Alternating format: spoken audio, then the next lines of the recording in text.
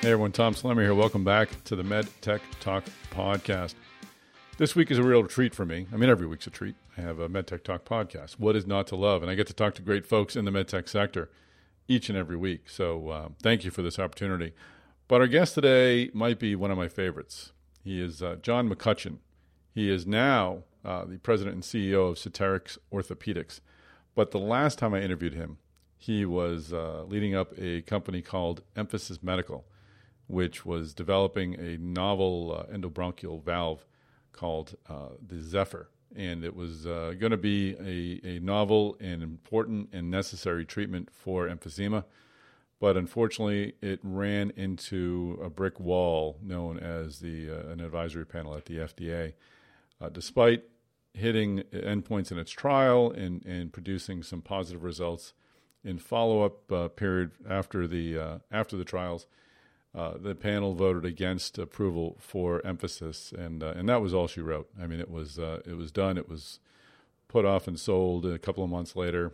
It became really a rallying cry for a lot of CEOs and investors in the medtech space who felt they were not getting a fair shake at the FDA. And I'll say right here and now that that's not the case anymore. I hear more and more positive stories about the FDA, including from John McCutcheon. So it was definitely a tough time for medtech, a lot of frustration, and Emphasis really seemed to be the final straw.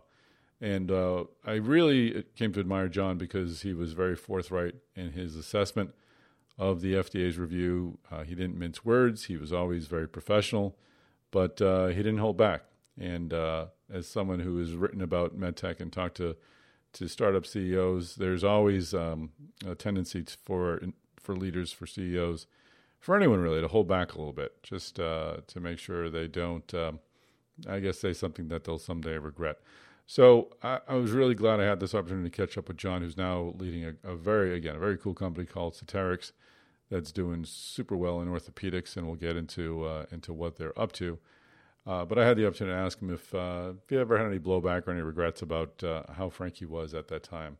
And we'll let him answer that question in the podcast. So it was a great opportunity to reconnect with John. Thanks for supporting this podcast so I can have these conversations. And we'll get into the discussion not only about Emphasis, but we'll focus on Ceterix, the challenges that even a 510K product can present, and also the challenges of selling a product that by its very nature, at least by its regulatory classification, isn't blazing new trails. So we'll get into that story right now. But before I let you go, John told me after the interview that he'll be at the MedTech Conference on May 31st in Minneapolis. I hope you will too. Go to medtechconference.com to register. Please sign up soon. Our discount rate will be expiring at the end of the month. So please do not wait. Now let's get into this conversation with John McCutcheon of Ceterix Orthopedics. John McCutcheon, welcome to the podcast. Hey, Tom. Thanks so much. Pleasure to be here. It's great to have you, and we'll get into this conversation a little bit later, this topic. But as you and I talked about just before we pushed record, we had conversations a decade ago that weren't as necessarily as positive as these, but I think they really were defining for you. And I think you get a lot of respect from me for your frankness talking about the situation. But that's enough of a tease. Oh. I want to open this conversation talking about, as I do with other guests, just try to find out how you found your way into medtech. What was it that first brought you to the sector? Yeah, so I think every job I've gotten in medtech has been through connection, so a friend or business associate. And my first job was right out of college. A friend of mine, his mother had a friend working for Bentley Laboratories, which was a division of American Hospital Supply down in Southern California. And through that connection, I got an interview to a training program where they would take young kids like me out of school, give them some training, and then put them in a sales territory. And through that process, I ended up selling Bentley oxygenators and Edwards Labs heart valves in the Tampa area in Florida for 4 years. And what kept you in medtech? Well, I've always loved, kind of been a nerd, right? So I like science and medicine. I like the technical aspect of it, and I didn't really have the desire to become a doctor. I had business ambitions as well, so it was a great way to merge the two interests. And I always have felt somewhat entrepreneurial, and again, like the science part. I think most of us in medtech like the fact that we're helping people, we're doing something important, and it never feels like we're just making widgets. We're making a difference, and so I can live vicariously through the doctors and we work with, and feel good about the patients that get treated in the process. That's great. And you were largely in the vascular space for your early part of your career? Yeah, I was at cardiopulmonary, and then moved from Bentley to DVI, which is cardiology, and Perclose, which is also cardiology. So mainly started in again that greater cardiopulmonary cardiology sector. Right. And now I want to get into what we were sort of referring to at the top, where you and I started talking when you were president and CEO of Emphasis Medical, which was one of the pulmonary startups that formed in the 90s and really mature. In the late 90s, right? And really kind of right. The sector came to started to see some results or lack of results about 10 or 11 years ago. And I think Emphasis, your experience with the FDA, where you can get into the details, but you had a negative recommendation from an advisory board panel that just really completely, I think, floored the sector, floored medtech investors, including particularly your investors, and really seemed to be a nadir for the relationship between medtech and the FDA. Things have improved since then, but you were remarkably frank in your assessment of the FDA at the time. I've wondered how you felt about your reaction at the time. If you ever regretted being so, you were polite and you were professional about it, but you were not shy in expressing your disappointment with the outcome of the advisory panel vote. Did that ever? How did that ever come to? Did you ever come to regret that, or? No, not at all. I hopefully I was always professional about it, but it was a hard experience and something I wouldn't want to repeat. It was a great learning experience, and some of my greatest joys in business have been with Emphasis, and that was one of my greatest disappointments. I think if that were to happen today, it would be a completely different outcome. And as you said, Tom, that really was the nadir of the FDA for folks that haven't maybe been around as long as you and I have.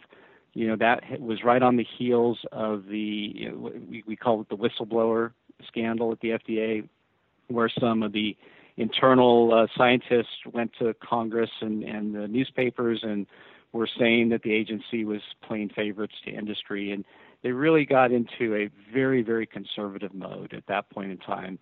And we were unfortunate that our panel meeting came up at the end of that summer where that occurred. And there was some transition. Dr. Schultz was moving on and changes within the agency. So a lot of things conspired or lined up to work against us. The technology is fantastic and does really great things for patients. It's a horrible affliction, emphysema, and there's so little that can be done for these patients.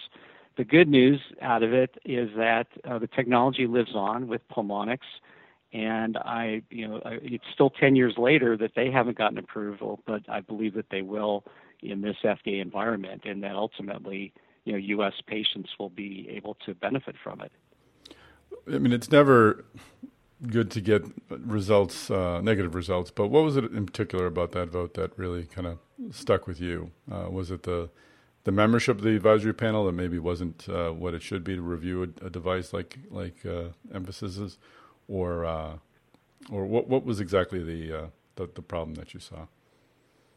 We felt so. We met our primary endpoints and most of our secondary. So my feeling going into the panel was that I didn't recall a technology ever having a negative vote with those results. And in fact, just the opposite. Sometimes you can miss your endpoints and still get a favorable panel outcome. What I didn't anticipate, or we didn't anticipate, was how assertive the FDA was going to be with the panel in terms of alleging that there wasn't a clinical benefit, which is just not the case. And so what I found was this individual is now retired, but there was a medical reviewer there who had done this with other companies before, where she kind of took a personal interest in going after them, and I think we fell into that category. Acorn Medical goes way back as another one, where it was a promising technology, but the FDA just decided that they wanted to, not let it get out there. The fortunate thing for this technology, that benefit won't accrue to our early investors. It does live on, and I think the FDA will take the exact same device that we took to panel 10 years ago, and they will eventually approve it here in the States. It's been used safely and effectively internationally. I think we got our CE mark in 2013, I believe, and so it's been for sale in Europe for 15 years. 2003. 2003, excuse me. I do that all the time. As you said, it was a long time ago. Missed a digit, yeah. Yeah. It was a long time ago, yeah. And so anyway, it'll ultimately prevail, and people will see the benefit of it. And those things happen. It's a great life lesson, and but I think it teaches us to persevere and look for the good stuff. Well, like I said, as a reporter, it was one of the more compelling stories because you were completely honest with your assessment. So I appreciated it then, and I still appreciate it now. So kudos to you. Well, thank you. And I know it led either directly or somewhat indirectly to your current role. Let's get into what you're doing now. That's right. Ceterix. That's right. Because you were going to steer clear of the PMA path for a while. How did you find? I remember that conversation. Right. How did you find your way to Ceterix Orthopedics? Tell us about that. Yeah, like I said, every job I've ever gotten has been through connections, and so I was out networking and through Versant Ventures, some connections there, and Josh Macauer, who's a familiar name, where they were involved with a young surgeon inventor named Justin Salomon. Dr. Salomon's a practicing sports medicine physician at Cedars in LA. And he had lots of ideas and wanted to try to get some of these to market, but hadn't done it before. And so Josh made the introduction and advised Justin to go for venture funding. And I, on a handshake, agreed to run the Series A financing, and then I would become the CEO once we incorporated and got that off the ground. That was the summer of 2010, and it was a change in direction for me. I guess I'd done that before in my career, going from cardiopulmonary cardiology, then into pulmonary with emphasis, and now making a big turn into orthopedics, which is a very different space. So that I always saw that as a challenge and an opportunity that I was excited to take on. Now, it would have seemed like a counter move a bit going into orthopedics at that time. There was some innovation, but not a lot. The hips right. and knees were everything, and then there was some little stuff here and there. Were there concerns moving into this sector? Because as it turns out, I think it was a great long-term bet because now we're seeing a lot of innovative therapies in orthopedics being approved. Well, I had a lot of advice that it was a tough space and that it may not be the best place to go into. But again, it goes back to clinical need and is there something of value for the patients? When I did my diligence at the time, there were a lot of startups that had not been successful in the space, but mostly they had products that were somewhat me too, marginally improved from what was out there, and really hard to differentiate clinically. And this space is really known for distributor relationships, selling on relationships, and not really clinical differentiation. So, naively or right, I decided to jump into it, and with the belief that if we showed that we had a clinical benefit, that we could do something really special. Well, tell us a bit about the products. What does it do that is so special? So the meniscal repair market, which is what we do, is a really large market opportunity, but really underserved from an industry standpoint and from a clinical standpoint. So there are about 1 million meniscal surgeries a year in the U.S., and you read about it all the time. Some famous athlete will go in with a knee injury and they need their meniscus repaired. The vast majority of those meniscus surgeries end up being meniscectomies, where they trim out the tear and try to smooth it out with the goal of relieving or alleviating the symptoms. But there's endless data that shows that for every meniscectomy, you dramatically increase the risk of arthritis later in life. And sometimes the effects aren't even later in life. There's a paper, this just came out late last year, that NFL players who had even a 10% meniscectomy, which is a really small amount of tissue to remove, did significantly worse in their combine scores than those that hadn't. So there's a real degradation in their performance when you do a meniscectomy. What they believe is when they're doing it, well, if I just have this removed, I can get back to sport right away, and I'll just deal with the consequences later in life. But it's probably naive that the consequences do, in fact, happen right away. There's also this clinical belief that the meniscus is almost an inert piece of tissue. They believe that it won't heal under many circumstances, many types of tears. And our clinical and business thesis has always been, well, it's a little bit circular. If you can't repair it acutely in a really good reduction of the tear, then of course it won't heal. But if we can provide the technology that gives you a good surgical result acutely, that the tissue will in fact heal, and that's what we've believed when we started, and fortunately have shown since we've been doing this. Hey everyone, this is Tom. I want to take a quick break from this conversation to save you a little money. If you register for the MedTech Conference before April 30th, that is Monday, you will get in for the low price of $12.95. And if you tack on the MedTech Talk code on top of that, you'll save yourself even a little bit more. So go to medtechconference.com, register before Monday to get in at our discounted price. You'll see me, you'll see John McCutcheon, you'll see lots of other great folks in MedTech. Go to medtechconference.com to sign up right now. Now let's get back into this conversation. How did the story play when you were trying to raise that Series A? Was this a difficult opportunity to convey to investors? Yeah, I was.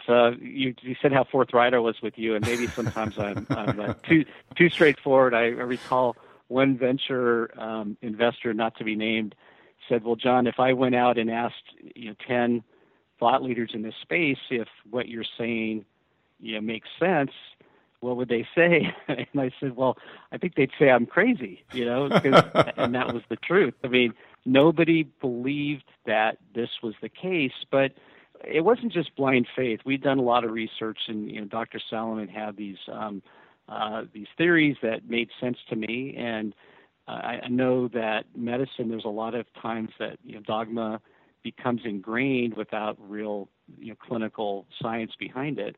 And when we did the literature searches, we couldn't find any real basis for these beliefs. And so it was worth the risk, and we found the right investors who kind of saw the vision and came along with us.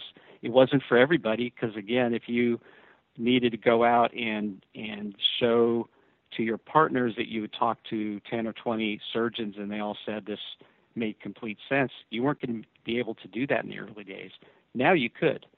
But getting started, it was talking to a number of folks until we found the ones that shared the vision or were willing to take the risk with us. So that was one of your early investors was 5AM, and you had some other investors as well. Were those Series A investors, did you find some way to convince them, or did you just find some way to get them to believe, as you did, that there was something there that would eventually emerge? Yeah, it was Verston and 5AM were the Series A investors, and again, I think they took a big leap with us, and it's a combination of look at the opportunity, right? There's a big enough unmet clinical need here. It's a real clinical need. There are numerous patients that suffer from this, and there's an opportunity, and we could be wrong when you start out, but the data that we provided gave enough cover, if you will, or enough hope that we might be right. And the story could have evolved several ways. One is that we started treating hundreds of patients and then found out that we were wrong, and that would have been horrific. That would have been a horrible outcome. But the data that existed didn't support that. And in fact, the more we've done and the more aggressive our customers have done in terms of repairing torn menisci, the more favorable the outcomes. It just gets better and better, and our thesis has really been held up probably beyond what I had hoped when we started. Mm-hmm. And did the regulatory path come into play with these decisions? Were there investors also at that time looking for a 510K route? Yeah, you talked about that earlier, and I was definitely at the point in my career, as much as I love the clinical side and the PMA work, I was a little bit shy at that point and wanted to get into something without that sort of regulatory risk. So our first product here was a Class 1 510K exempt device, and that certainly had appeal that we could get into the market very quickly and start testing some of our clinical hypotheses in the market in a way that it's hard to do sometimes in a controlled trial. It's better to go out and get it into the real world and let things play out. And then subsequent to that, we've introduced several Class 2 510K reviewed devices, and the FDA is in a different place now than in 2008. And they're very collaborative, and it's just been an easy process. You still have to do the work. You can't. There's no shortcuts, but the rules are clear, and they're very fair, and the regulatory path has been very, very smooth. So, how many products do you have approved at this point? So we have. We're on our third generation. We just announced 510K clearance 2 weeks ago. And this product is a further enhancement on the theme. We're always looking to make the user experience for the surgeon, make it as easy as possible.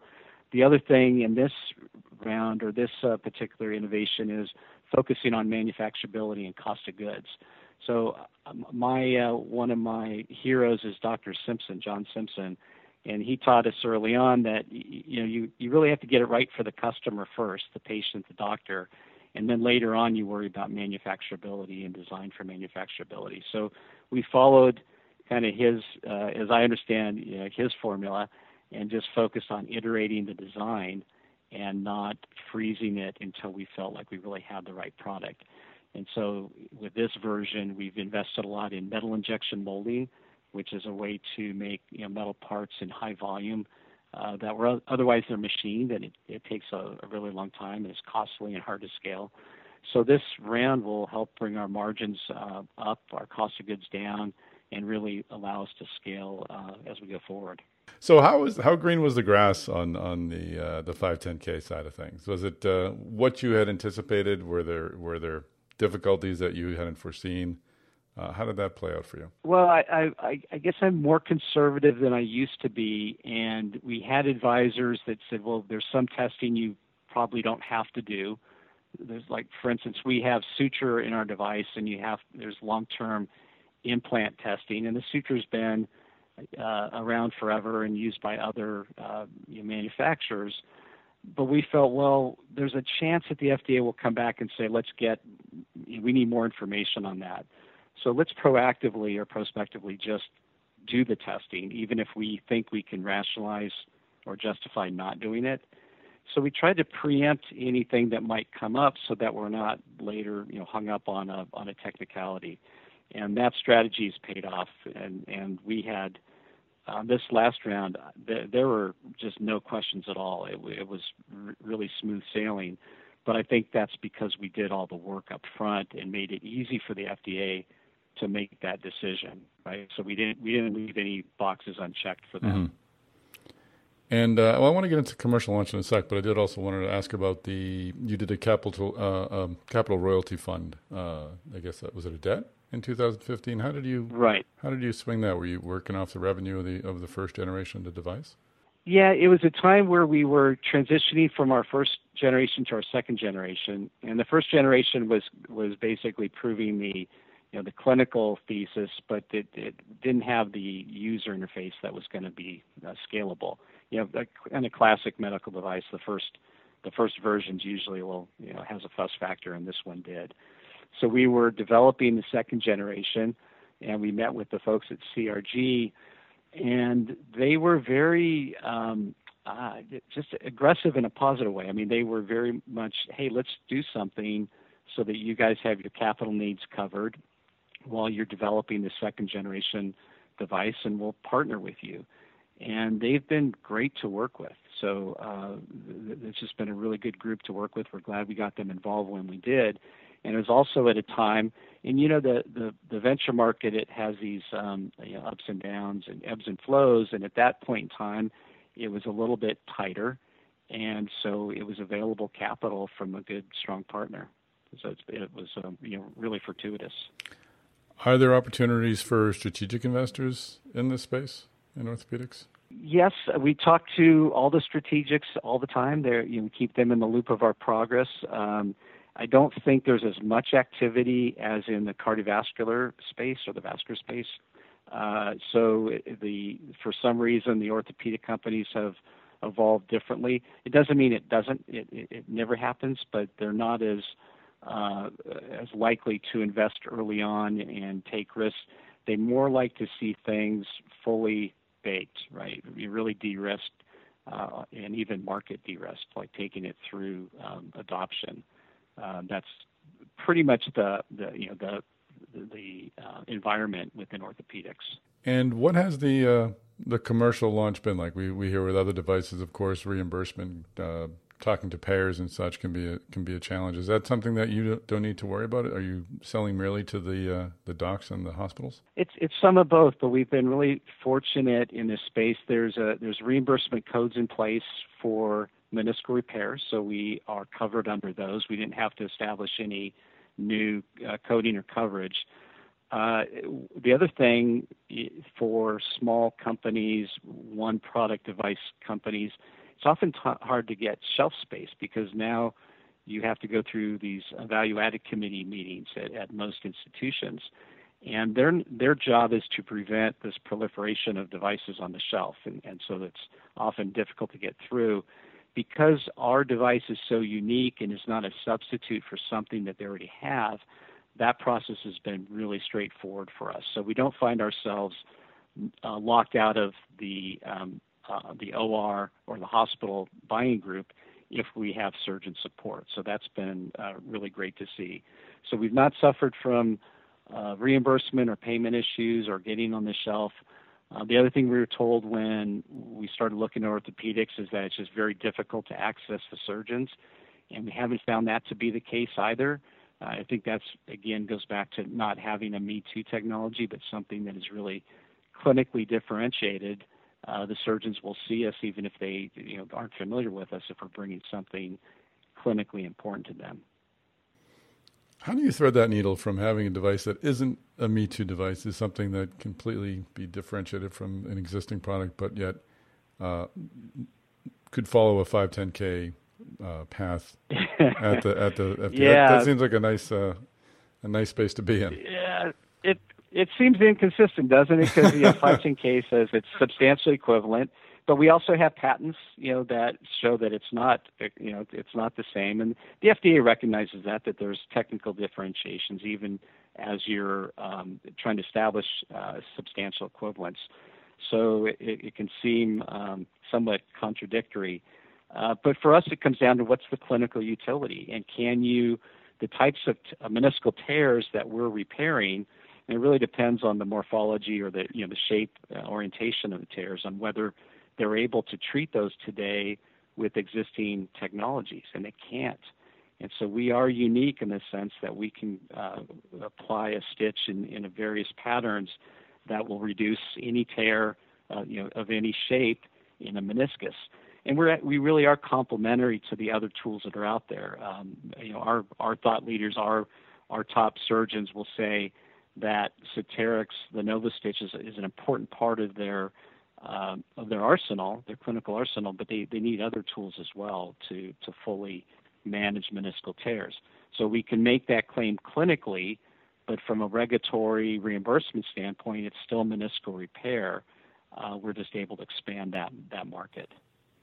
Great. And just final question, or maybe questions. What's the future hold for Ceterix? Where are you with staffing right now? Are you adding? And how does the story ultimately go? It's being a one-product company or one platform company. It's hard to, grow to an IPO stage. So I imagine M&A is the likely route. Yeah, I always try to keep an open mind up, all the various paths, right? You never know how things are going to play out. But I personally kind of wake up every morning thinking about how to drive success within the company versus how to think about an exit. And right now we are growing. I think we've got about 60 employees total. We changed our distribution last year from indirect distributor network to more of a direct model. And so we spent most of the latter half of last year bringing on a small team. We've got 12 territories and just completed the training of that group. And so we got started and got a big footprint with the distributors, but really with the clinical sale, we want to go deeper and felt that we needed the direct model to do that. So we're really focused. Our mission is save the meniscus, and we just, when we see in the newspaper somebody had a meniscectomy, we collectively cringe and think that's the wrong thing for the patients, and really want to convince the world and the surgical community that there are ways to repair and that it's the right thing to do and best for the long-term outcomes for the patients. That's great. What is the decision like to go from a distributor to direct? Is there an equation that you merely follow that says this is the right time when we do this, or is it really kind of a gut check as to knowing that this is the time we need to bring it in-house? It's a little of both, but it's some analytics. So the nice thing about the distributor network is it's a low overhead way to get out broadly. And then we track, big believer in analytics and also, trying to find, the truth in your numbers, right? What is actually happening? So you can kid yourself sometimes that you're growing, but you may be growing the wrong way. For example, you could continue to grow top line by adding new distributors, but what you really want to show is that within a distributor, they're growing, so that you can scale that.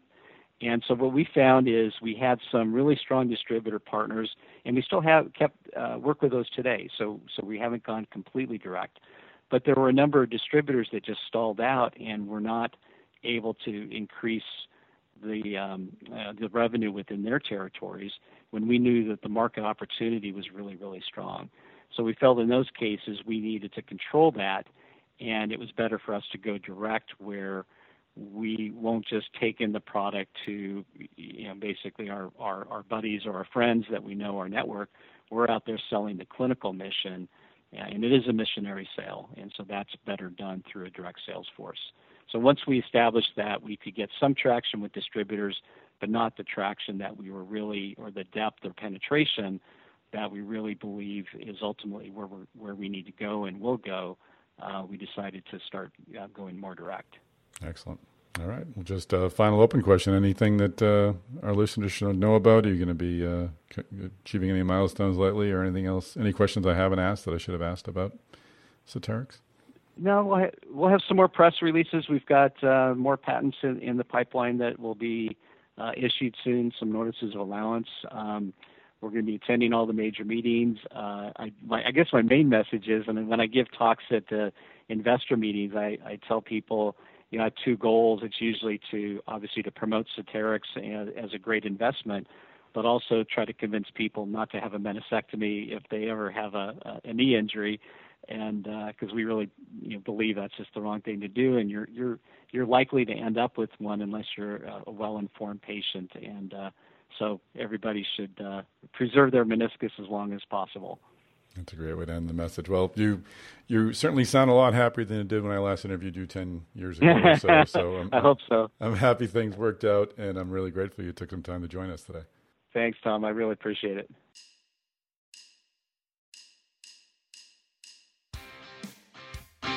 And that is a wrap. Thank you, MedTech Talk podcast listeners, for indulging me and for allowing me to talk to cool folks like John McCutcheon every week. Thank you for subscribing. Thank you for giving us ratings. Thank you for telling your friends. Thank you above and beyond everything else. Thank you for listening and for your support. Go to medtechconference.com. Sign up for the MedTech Conference before Monday, April 30th, and you'll get in for the low price of $12.95. And don't forget to tack on the MedTech Talk code to save a little bit more money. That's it for this week, folks. Tune in next week for another great tale of innovation. And again, don't forget to join us on May 31st in Minneapolis.